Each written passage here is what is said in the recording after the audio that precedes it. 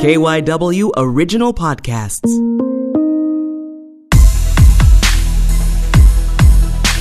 This is the Flashpoint Podcast. I'm Flashpoint host, Cherry Gregg.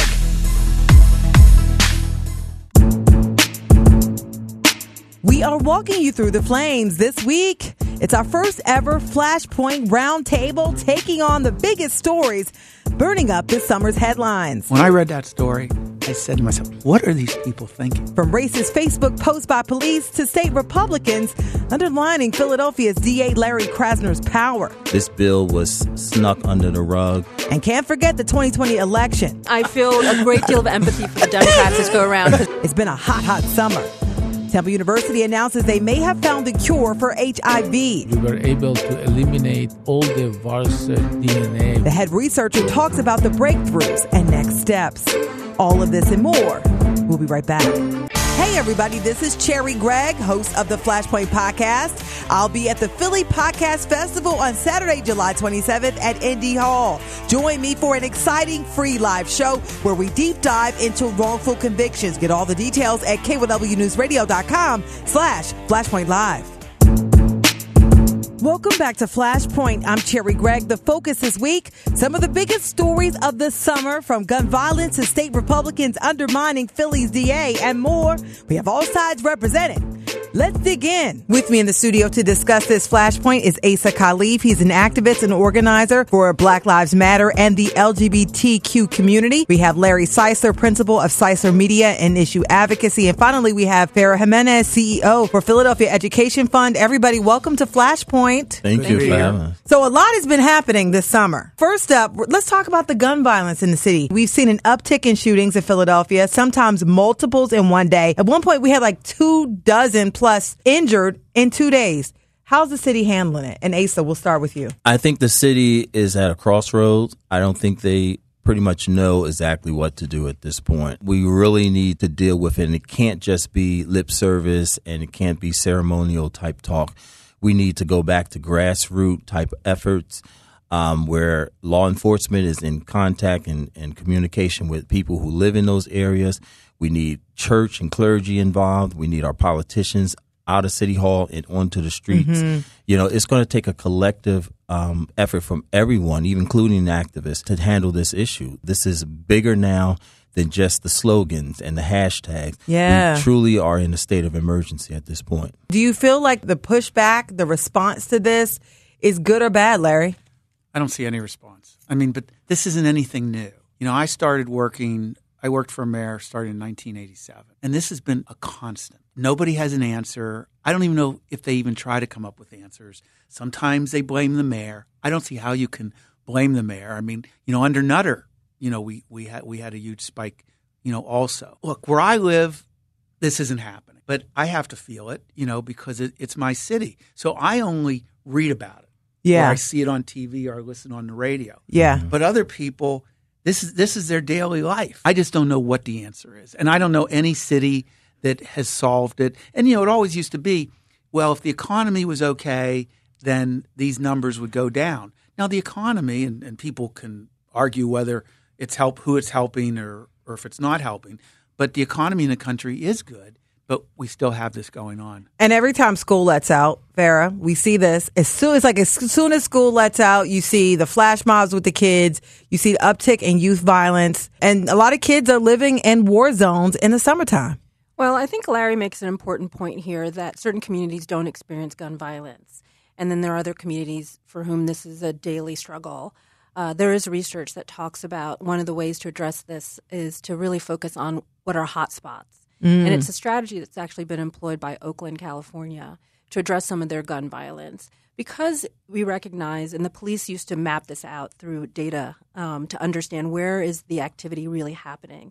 And there was a program under the Nutter administration where the police commissioner had organized some police officers who interfaced with students, with young people who were viewed as, based on their interaction with the justice system, as likely to be future perpetrators unless something was done to get to them earlier. And that seemed to be a way of kind of staving And we saw off. the numbers go down for a while. Yeah. That program is no longer happening. And I think there are opportunities to really look at what are other cities doing, what does the research show, and instead of trying to take a wholesale approach to the problem, really take a retail strategy that focuses in on those communities where this is happening, but in a positive way. Yeah. Really supporting young people and helping them think differently about choices they make. Because right now we saw fingers pointing, people blaming police, people blaming neighborhoods, people blaming the new district attorney who's been very progressive. At the same time, we got racist Facebook posts where we see all kinds of protests about that.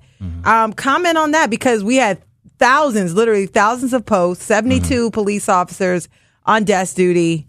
And we still need them because gun violence is crazy. Well, it's actually the total was 328 officers who were under investigation for these racist posts. 72 currently are on desk duty, which is about 5% of the police.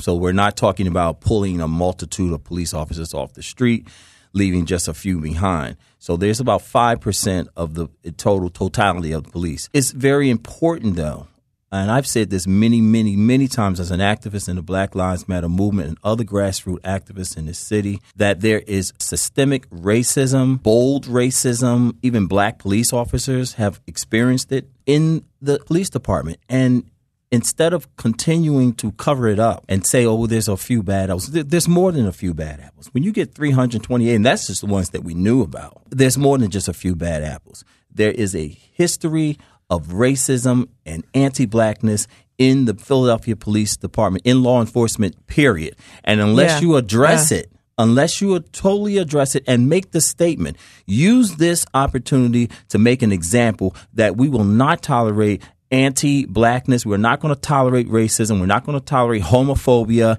transphobia, and all the other nonsense that they say on these posts. Islamophobia. We're not going to tolerate hate. And if you do this and engage in this behavior, we're going to fire you. But firing police officers that's is the problem. Yeah. I mean, I look at it. When I read that story, I said to myself, what are these people thinking? Here they are, police, representative of the community, and to do things like this. But First Amendment, freedom of speech. There's a part of me, there's a big part of me, it says at a certain point you lose that. When you're a public servant and you are serving a community, you just can't do that. This is a real problem. And, again, and I think you tie the two together. It's very difficult for people to have respect for law and order when you have this type of behavior. Yeah. It's terrible that this broke and that the police officer engaged in this activity. This is a really sad news story.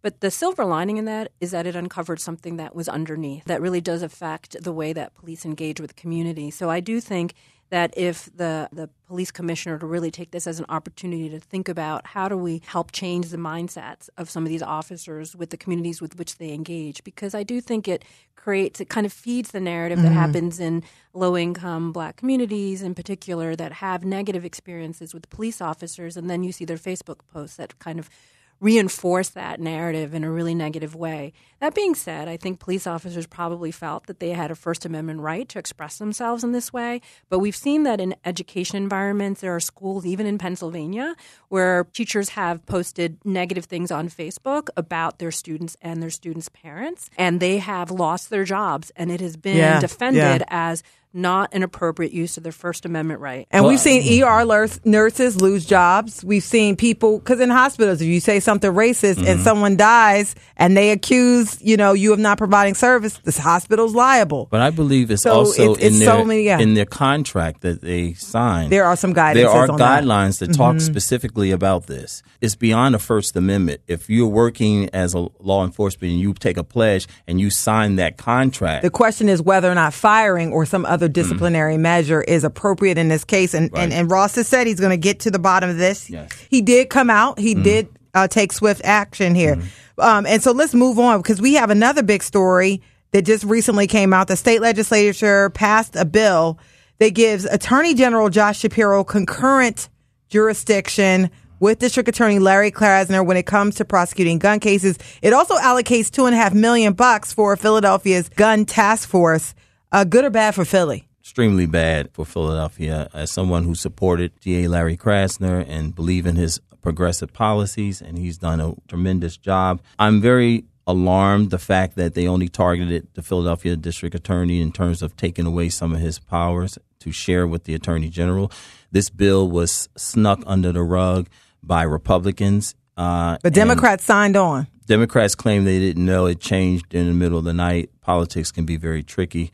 Whether you believe that or not, the bottom line is the district attorney was elected by the people here in Philadelphia to do a job. And for anyone to try to come and take away that power is wrong. And I mean, people say it's not taking away anything from Larry Krasner. Instead, it's just giving Shapiro power, which he has said via Twitter he will not use. Well, you got to remember, it's not Attorney General Josh Shapiro. It's not District Attorney Larry Krasner.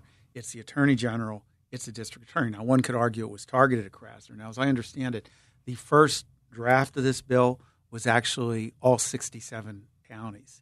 But then it got scaled back, so it was Philadelphia. But one place where I fault Krasner is that one of the major forces that was pushing this legislation was the District Attorneys Association of Pennsylvania. And he withdrew, yeah. Larry Krasner, when he was elected, withdrew Philadelphia from that association because they said, we don't agree with anything they do. And I had told his people, I said, you know what? You got to be a part of these things because Philadelphia, you may not agree, but it's always good when Philadelphia is together with the rest of the state, at least to be able to talk. So, one could argue this might have happened anyway, but at least, Krasner would have had a voice in the District Attorneys Association. So I would hope that he would look at this and take this opportunity and rejoin it. Yeah, is this sort of like, Farrah, do you want to comment on this? I mean, do you feel like Philadelphia got duped? I mean, because our Democrats signed on to this. Well, so the Republican legislature did indeed pass this bill, but they chose another Democrat to be the one who would provide the oversight over how Philadelphia disposes of its gun cases. So what it speaks to is, I think, an enormous amount of confidence in the professionalism of the Attorney General, and probably comments a bit on the fact that Larry Krasner, I think many would claim he's not truly a prosecutor in mindset, and has allowed for a lot of gun diversion cases to really continue to arm the people of Philadelphia in a negative way. So as a point of example, he has put 78 gun cases into gun diversion, which means that these people don't actually end up being prosecuted for having a gun illegally. In the past 4 years, only 47 such cases were put through gun diversion. So he has ramped up the number of those kinds of cases that are not getting prosecuted. So I get it as empathetic for the people who are caught with those guns, but then you also have to realize what that means for the people in those communities where those guns can continue and to I'm going to let exist. Asa respond, because a lot of people have been very critical of Krasner for this, and have been critical. They feel like there's not a tough on crime, and with this violence uptick, people are making correlations that facts don't necessarily bear out. Yes, and I think the district attorney is getting a raw deal. There were a hike in crime when one tough cookie, Lynn Abraham, was head of the district attorney's office. So you cannot it's unfair to blame politicians or someone that's in a position for a spike in crime. Larry Krasner has been extremely progressive, and that type of progressive behavior and attitude has helped low-income, poor people, has helped people of color who have not gotten their fair deal and their fair shake in the injustice system, and as far as I'm concerned. And the numbers reflect that. Is he tough on crime? Absolutely. He has prosecuted every gun charge. He takes a look at it. He's a smart district attorney, number one. He's just not charging people just to charge. Every case is separate and every case is different. And I think you need to, in order when you're dealing with people's lives and their livelihood, yes, you need to take a look at that and make sure that you are prosecuting people correctly and fairly. And out of fairness, there's been a lot of pushback from victims, though. Victims have been complaining about this, and I got to mention that just because I listen to everybody, and I have heard big complaints because victims feel like people aren't getting enough time. But what, Sherry, he was elected. It's not like people didn't know what they were getting. Yeah. I mean, listen, George Soros spent a lot of money for him to tell people what he was going to do. So there was nothing, hidden here. Well, besides George Soros and the money, Larry Krasner had a strong reputation in people of color and the grassroots. So we knew who we were dealing with. Soros' money helped, obviously, in this contested Right, race, but we knew who Larry Krasner was long before George Soros came on the scene. So there were people who knew, but there were a lot of people who didn't know. So if you look at the numbers from that election, Krasner did well throughout the city, and people embraced what they thought was the way to go. And so I think for a lot of people who are criticizing him now, I think basically you got to wait. You got to wait till the next election. But this is what people voted for. I think people embrace things that, in theory, seem to be things that would work out really well. But there's always a consequence, right? So a perpetrator who has a victim, when you create justice for the perpetrator, you are also possibly creating an injustice for the victim. That's why justice is represented in a scale. And when the prosecutor puts his hand on the same side of the scale as the Defenders Association, you're creating an imbalance for victims, which I think the judges are concerned about, certainly the police are concerned about, and a number of victims are concerned about. So I get it, but it's really about how do you balance that in the fairest way for victims. And before we shift, I just want to say how it must have been wild in Philadelphia for people to literally go and hire elect a defense attorney, because I see all these people who were wrongfully convicted getting out now. And we're going to be talking about that later. So I want to switch gears. Meek Mill is getting a new hearing. A lot of people were critical of Meek Mill when he first started, he became the face of this probation and parole reform. How's he doing? How is the movement doing, despite the fact that people said that he was not a good poster child? Meek Mill is a rapper and entertainer, and he speaks from his own experiences. Sometimes people get thrown into movements without necessarily, without bringing their own, this is my will, I wanted to do this. Meek was thrown into something, but I think for someone who's thrown into the mix, he has stepped up to the plate. I also believe that he is realizing how blessed he truly are.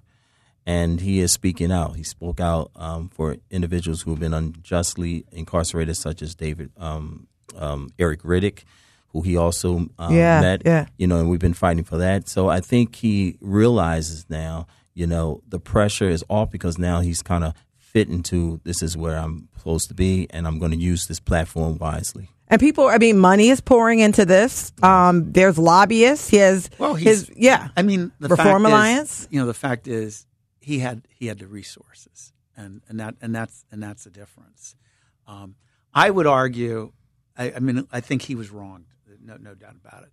I would argue he's probably, at least for me, not the correct poster child, for this. And unfortunately, I look at his lyrics, and I look at him as a performer, and I look as a father who has daughters, and the way he raps and what he talks about and his misogyny and whatever. So I would argue he's probably not the appropriate poster child. But to his credit, as a person who was wronged and seen it firsthand, he has taken the resources he has taken the fame that he has, and he stepped up in a very important issue. And there's actual proposals on the table now, and actual measures that could change, and not just in Pennsylvania, but in other states as well. What's been interesting is that there's been an enormous amount of bipartisan support for many of the criminal justice reforms that are happening in the Commonwealth of Pennsylvania.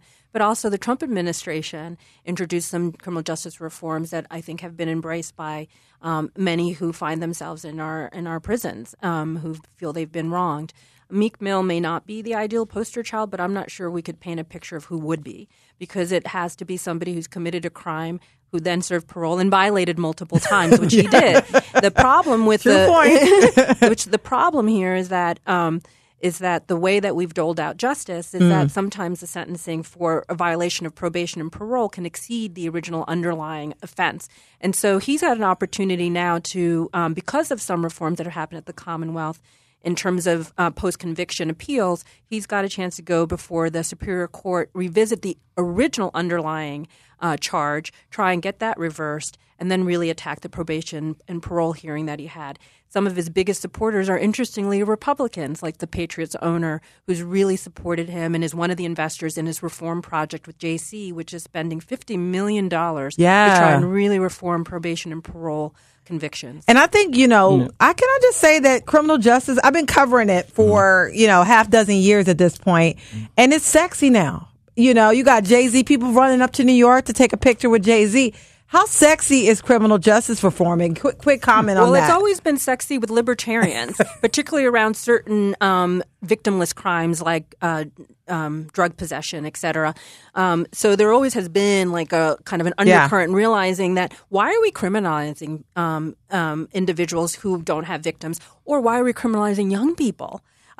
Because it sets them up for failure. Maybe it's because we really care about the fact that we want to have people employed, we want to give them future opportunities, and touching that criminal justice system really undermines And I think that's economic because you have chambers of commerce now supporting these reforms specifically for returning citizens, helping expungement. We got clean slate bills passed in Pennsylvania. This is super. I mean, they're really trying to get people back to work. I think, and again, it really, the grassroots activists are really behind that. We were the ones who are on the front lines before it became quote unquote sexy, putting our bodies on the line, forcing this agenda, forcing policy and reform change. And just to get back to Meek real quick, Meek is a victim of the system that has clearly injected their power, in this particular, the judge, to oppress this young man. There is no perfect face of anything. We're all human beings. We're flawed, and when men of color speak their mind, no disrespect to you, white America always has this, bow around us that we have to be this perfect person. Well, we're not perfect people. We come from neighborhoods that are imperfect. We come from families that are not perfect. What we have is our skin and our experience and our passion. Yeah. And that's what this man has. So he's not going to be a perfect person you can pull up in a bun and a bow and say, okay, you have to be the perfect person. He's a man of color with a platform that's speaking his truth. And I'll tell you one thing. I will tell you, there's flaws in just about everybody that you see out here. And so we're going to switch gears real quick and talk about this census question. There's a lot of talk about immigration here. You got increased raids, backlog at the border. You got deplorable conditions in detention centers. And now whether or not you're a citizen is going to possibly become a question because the Trump administration is not giving up on that. Has he already instilled enough fear to where it's going to work? That's the problem. I think that's the problem because it's just so important that we get an accurate count. Okay.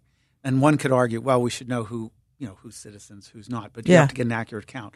But if I am a person who's undocumented and I was thinking about filling out a census form if I got it, when I hear all this, even if the question isn't on there, I'm not going to do that. I mean, how can they look at this government, how can they trust it? So he's already, whether the question's on it or not, he's already skewed the count.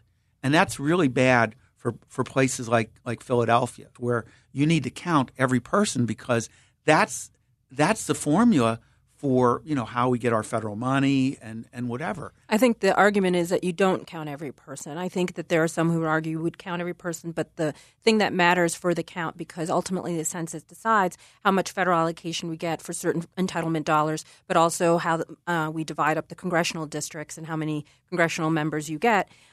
It is important to count the number of citizens, because citizens ultimately are the ones who are supposed to be represented by the congressional members, and they're the ones who are supposed to be the beneficiaries of these entitlements. We have had a citizenship and an origin question, like your place of birth question, on the census for more than 200 years. The only time we didn't have one of those questions was in 2010, which was the last census count. The difference is that in the past they were on what's called either the long form, which is the short form, which is one we ask everybody, and the long form, which was just a segment, like a segment of the population be asked. the fact is it hasn't been on either since 2010, and the Trump administration wanted to put it back on the one that everybody gets asked. That's where the controversy is, because people got used to not seeing it. But it's not been that long that we haven't asked that question. Yeah, but because of the raids, because of the things, and people have told me, some activists in the immigrant community have said, look, if it's on there, we're going to tell people not to fill it out. Yeah, well, I think, and that's impacting low income communities, absolutely. right? But I think, and I agree with my gentleman next to me, Trump has instituted so much fear now in it. I think rather the question is on the ballot, on the censor paper or not, because of the fear that Trump has already instilled. Yeah. I don't think they would even participate in it just out of fear of ICE. And you think about Democratic cities like Philly, blue cities like a Philadelphia, New York, Chicago, the big cities. It's going to mean less. I mean, we're talking about billions and billions of dollars here. It's only going to mean less if everybody didn't just count all their citizens. It can only mean less if they were disproportionately you have a large number of undocumented citizens in your community. That's the only way it can mean less. What's been true before is that one might argue, and I think the Trump administration would argue this, is that we were counting people who were not supposed to be entitled to these benefits, and therefore certain municipalities were getting more than their fair share. I think it's really one of those examples. But we do have people who are not necessarily undocumented, who are not citizens, who can still be counted on the census as residents, That's though. Exactly and right. And you have mixed status. Yeah, they are to be. So it's just not for counting citizens. Right, and remember, because with the congressional districts, it's residents. It's not voters. But, kids, kids, everybody. But even so, you could say, well, they shouldn't be getting certain benefits. But you know what? If they get hit by a car, they're going to go to an emergency room, and they're going to be covered. And there's all kinds of things like that. Whether policing and other things. Yeah. Exactly. So you have to. I think Trump really did what he wanted to do. Yeah, and we're going to switch gears again. I mean, Philly losing thousands of jobs potentially. Closure of the oil refinery, Heinemann Hospital, protests happening every time you turn around. Can we handle this? Job loss here. These are good jobs, too. These are really good jobs. For those who are in the medical field at Heinemann, there are opportunities for them to find other jobs. We are an eds and meds community, so there's definitely within the region plenty of hospitals where arguably people could find some opportunities. The heartbreak for me is really with the steel workers. There are 700 steel workers who are losing their jobs, and those are not ones that are going to pop up right away. They're fabulous jobs for six-figure jobs. Some of them, yeah. Some of them are six-figure jobs. Most are like median income of $60,000, but they don't require a college education. They're great family-sustaining jobs. Those are going to disappear, and there's not like there's a whole other industry where those 700 jobs can be found. It's a huge percentage of the steelworkers union as well. I think it's like 16% of the membership is losing their work. I don't know how we rebound from that. Yeah, you have all kinds of trades out there. And I think, it's interesting. You go back only a few years ago when they first were going to close the refinery, and all these politicians, everybody lined up to save the refinery. Now nobody's lining up because, what's happening is politics. Well, it's the politics, but it's environmental politics. It's fossil fuel politics. These guys and women, they're going to be, the victims of that. And then you look at Heinemann. And again, since I've lived here, Heinemann has always been, a problem. And the problem is it's twofold. Number one, it doesn't have a population mix in terms of their patients. So it's Medicaid. And maybe we need a public hospital. But because the Medicaid reimbursement is so low, they don't have a chance. And also because of where Heinemann's located, it's landlocked. Yeah. So they can't expand. But look, I'm a Democrat. But when I hear all these guys saying, and women, Medicare for all and whatever, you do Medicare for all, you're going to have Heinemanns all over the country. Yeah. And this has been an issue, jobs lost. People talking about low-income communities are going to be the ones that are losing here. And so I'm going to switch gears one more time as we get ready to close it out. I mean, 2020, election is coming. I don't know if y'all watched the debates. Lots of people on this list. Who are y'all looking at? Does anybody ring your bell? Or are you just like, I'm not even going to pay attention until we get, closer to the date? I mean, it was. Everybody's silent. She's a Republican. Yeah, no. I was going to say, I feel a great deal of empathy for the Democrats this go around because we endured this in 2016 as Republicans, watching our 17 candidates kind of duke it out. And now there's 26 who are running, and every day it seems like somebody else decides to enlist. Pop in or pop out. Someone drop out, and then someone dropped in. Joe Sestak. I think there are a couple of reasons to run. One is that you can increase your Twitter followers, like Andrew Yang. Another is you want to sell some books, like many of them end up writing. And some might actually want to be president of the United States. I don't know how many. But it doesn't look like I'm finding, at least from my Democratic friends, that they're particularly enthusiastic about the lot they've been given. But it's really, really early. It's so early. It's really so early. many people can screw up between now and election day. Well, I will point out, if I just want to point out one other thing, what I think has been really interesting as a strategy from the Democratic Committee, National Committee, is that they've held all of the different they're holding all of the debates in the the states where that swung to vote for Trump. So Michigan is the next one. It was Florida, It was Florida. My guess is I'm hoping Pennsylvania is going to be on the list. I heard Pennsylvania is definitely on the short list. But no, I think it's good. I think if you want to have this position, you should duke it out. We need to hear where you stand on issues of poverty. Because last time it was just, Hillary Clinton versus Bernie Sanders. And I like how Joe Biden is being tested. He ought to be tested. If you want this, this is not an office that you are entitled to do, simply because you've been in politics forever. You need to be vetted. We need to, you can't rely on, I was hanging with Obama anymore. You know what I mean? We need to know what's up. We need some apologies. We need, find out, do you still feel the same way you felt when you bullied Anita Hill? We need to know these things. He about has that long record for people just to poke him long with. record. And I like Uncle Joe, and I'm a fan when he acts a little crazy, and he's the crazy uncle we all know.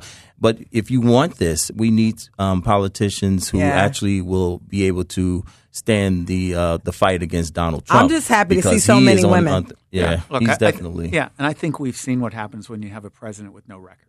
Yeah. And so, it's good to have a record. Look, I'm a Democrat. All I want to do is beat Trump. I know. And that's just want the guy. I'm willing to put the issues aside for a little bit, and it's really just about beating him. And I'm concerned some of these people can't do it. I'll just say one thing. I do think that one thing to keep in mind is that many Republicans held their nose to vote for Donald Trump last time around, or wrote in somebody else at the top of the ticket. So we actually saw a drop-off in Pennsylvania, for example, in terms of the number of people who voted for the top of the ticket was much less than had voted overall statewide. Yeah. I do think that the reality is that if the Democrats don't choose wisely, there are going to be a lot of Republicans who are never Trumpers who are going to be running to the polls and voting for Trump because they figure at this point, we survived him for 4 years. He didn't blow anything up. I'd rather have this guy I know who might not be what I'd like. What's scary is his poll numbers are going up. It's why people, I don't know, maybe they're just, getting numb with all this. Well, that's the problem. And because this is Flashpoint, we're going to wrap this up. Lots of big stories. Pick your favorite of the ones we hashed out, and if you have any predictions on how it's going to turn out. I love the Democratic debate just because it left me speechless. So it's going to be fun to watch that. I think what's going on with Larry Krasner is very interesting because it says where we're going as a city as we go into the next elections or whatever. I think it means a lot. And also where we are vis-a-vis Harrisburg and state power. Very interesting. Final word, Asa Khalif. The refinery. I would love to see how this is going to play out. You have environmental politics versus working men and women politics, and a lot of jobs are on the line. So I want to say thank you to Asa Khalif, thank you to Larry Seisler, and thank you to Farrah Jimenez for coming on Flashpoint and talking about these many issues in the news. Next up, his research team cured HIV. Yes, cured the disease in animals. It's a really, really rewarding feeling. The groundbreaking technique and next steps to finally ending the AIDS epidemic. We'll be right back. Flashpoint is sponsored by the Gift of Life Donor Program. Organ donors save lives. Register today at donorsone.org.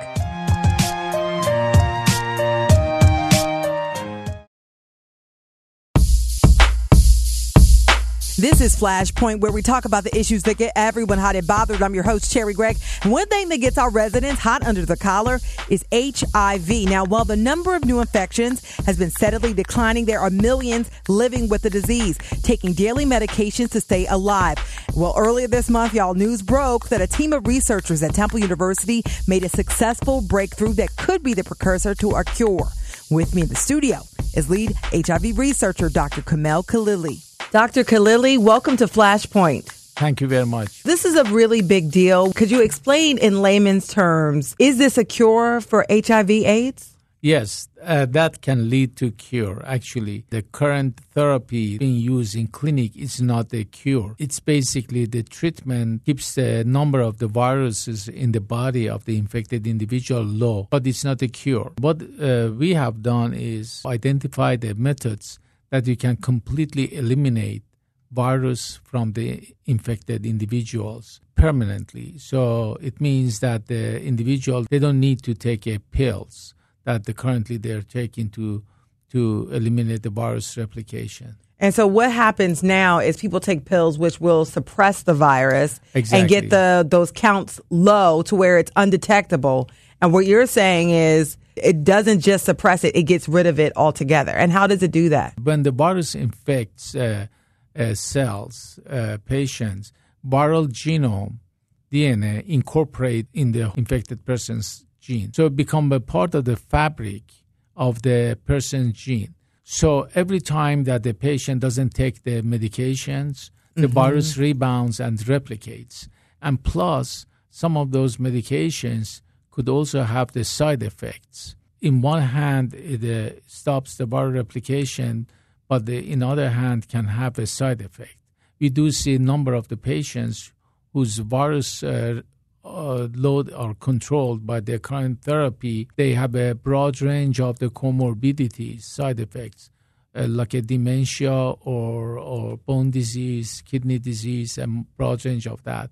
So clearly there is a need for the methods that completely eliminate the virus to the point that when you stop taking a medication, there won't be any virus to rebound and replicates. Your method actually goes into and edits the DNA so that part of the DNA that shifted once you were infected to include HIV and AIDS and the replication ability is gone. That's correct. You can imagine it's like a molecular scissors that gets and identifies the viral DNA incorporated in the host genome and eliminates that viral genome, and then it doesn't have any side effect. So every time that once the viral genome is eliminated, then permanently, so the person doesn't need to worry about that any medication. So you literally get rid of the AIDS completely. Virus, and you tested this in animals to prove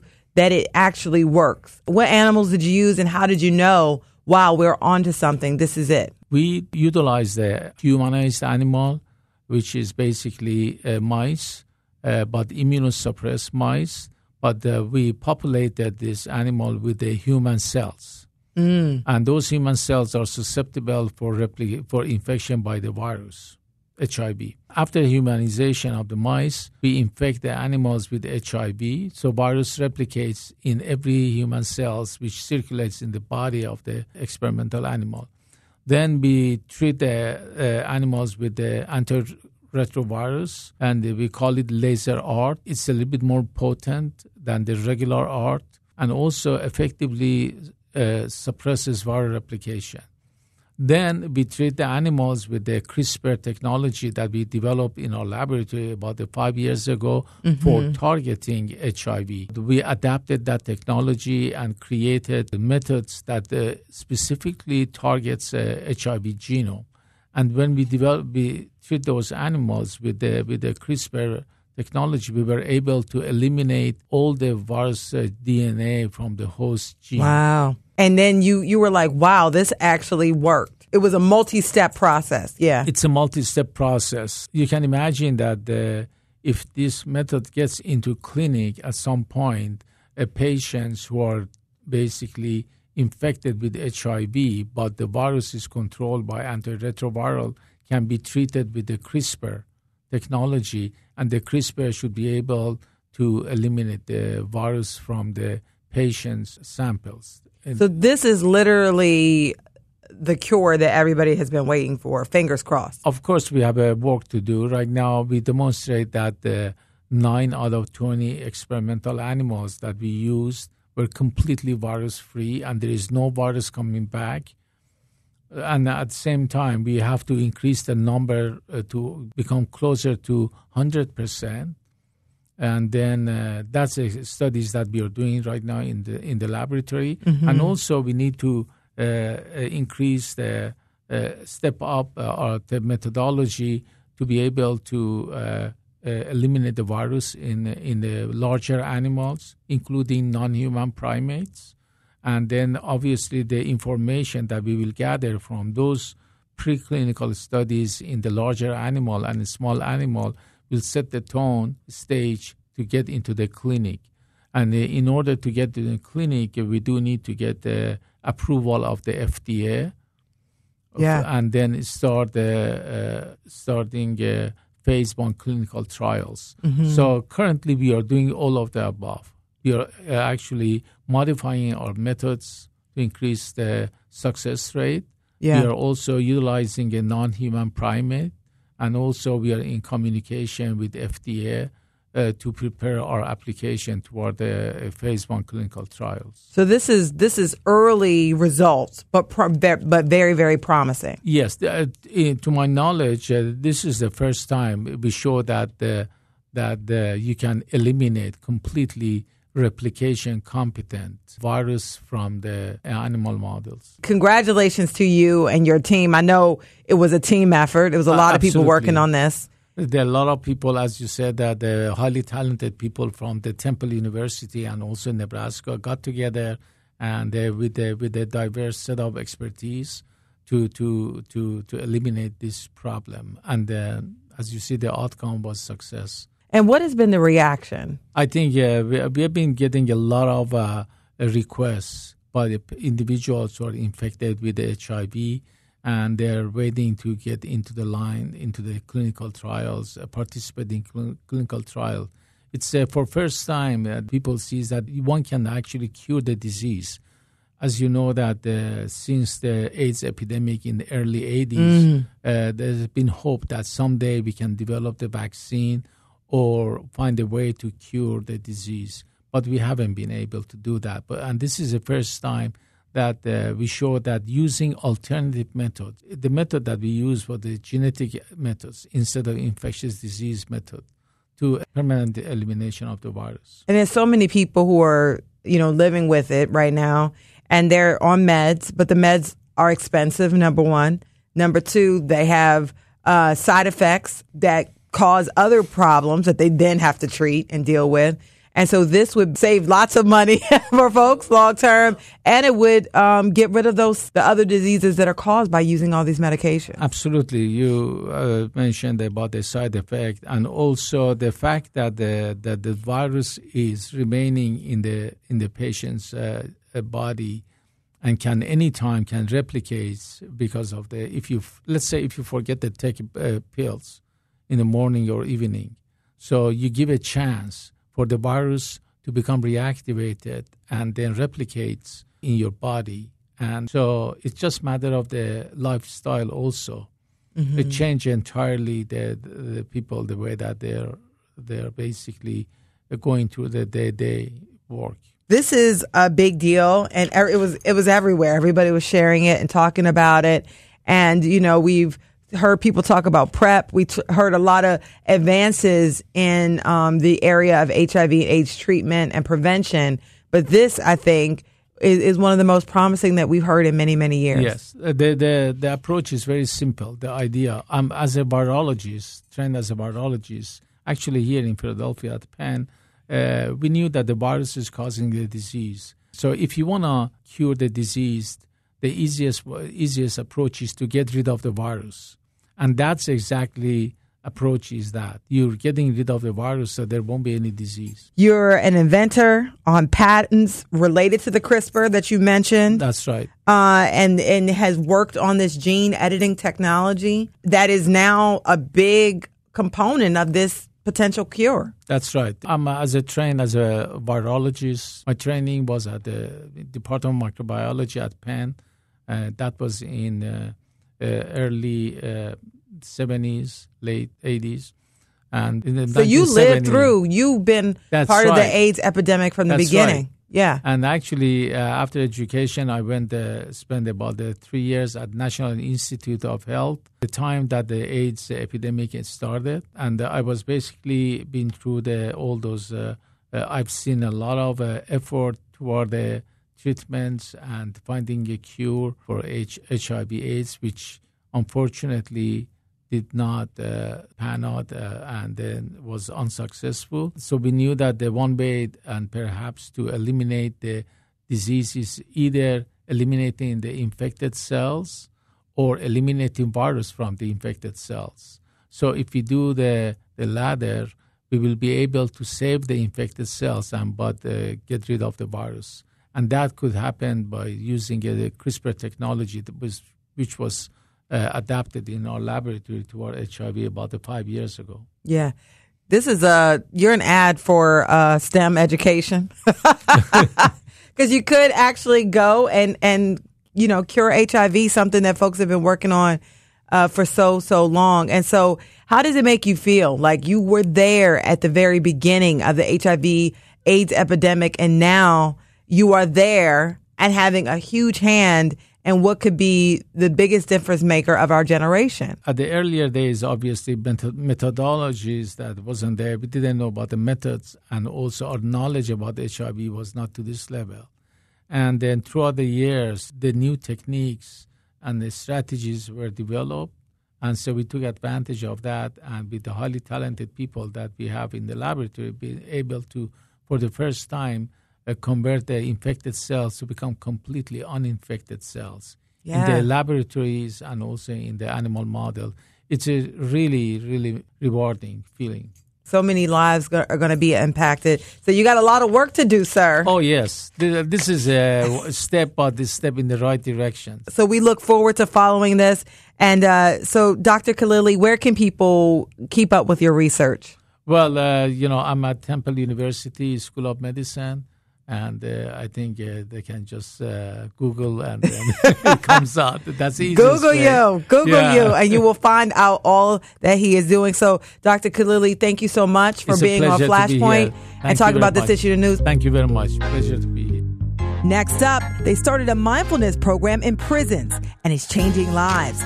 Gives you space to simply be present. How it's expanded to underserved communities. We'll be right back. It's the smart look at the issues catching fire in Philadelphia. Flashpoint. What we have is a crisis. This goes way beyond just the perpetrator. You know how many times I had stopped people in front of my house from shooting up? It was a moment where black and brown people on the margins got to say, no, we've been hurting. I think we forget that you came from somewhere else, too. Host Cherry Gregg walks you through the flames. On air Saturday evenings at 9:30 and Sunday mornings at 8:30. Or search the Flashpoint podcast on the radio.com app. This is Flashpoint, and I'm Cherry Gregg. Be sure to check out the Flashpoint podcast by downloading the radio.com app or other platforms. All you got to do is search Flashpoint KYW. And we here at KYW, we are all about community. And one organization is breaking barriers by offering free or donation-based yoga across the Philadelphia area. They have weekly classes in public spaces that allow anyone to experience an hour of mindfulness. Here to tell us more about Roots to Rise is Executive Director and Founder Tim Wagner and Community Program Director Maria Flacavento. Everybody, welcome to Flashpoint. Hi. Thank you. So Roots to Rise, how did you guys get started giving yoga in these public spaces?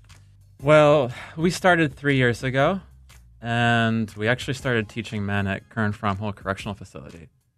And I did that for a year. So in 2016, I taught 80 classes to the inmates there. Mm-hmm. And then in that experience, one of the men came up to me and said, why was there nothing before I got here? It's great that I have the opportunity to do the practice inside, but I never had the opportunity to do it outside. And so we made a deliberate shift to go from in-facility programming to community-based programming. And since then, we've tried to provide free and low-cost services throughout the entire city. Wonderful. Explain a little bit about this idea of mindfulness and where you put yourselves to reach large numbers of people.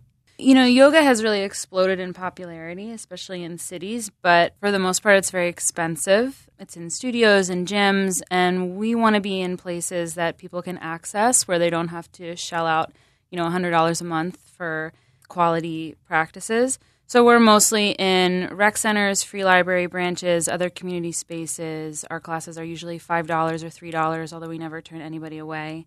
And we have teachers from a huge range of backgrounds. We have power teachers, restorative teachers. Our teachers are social workers, educators, waitresses, all over the map. So everybody's really coming together from a different place to offer the same thing, which is accessible, affordable yoga. Yeah. And I'm a daily meditator, just so you know, every single day before I go into the crazy that is my job. And so why do you think it's become this phenomenon now to where accessibility is becoming less of a problem? Well, I think that there's a model that's been set up, and it's the for-profit model. And part of what we're trying to do is simply break that wall down. I mean, we don't have a physical space, so we use public spaces with the idea that everybody's a beginner.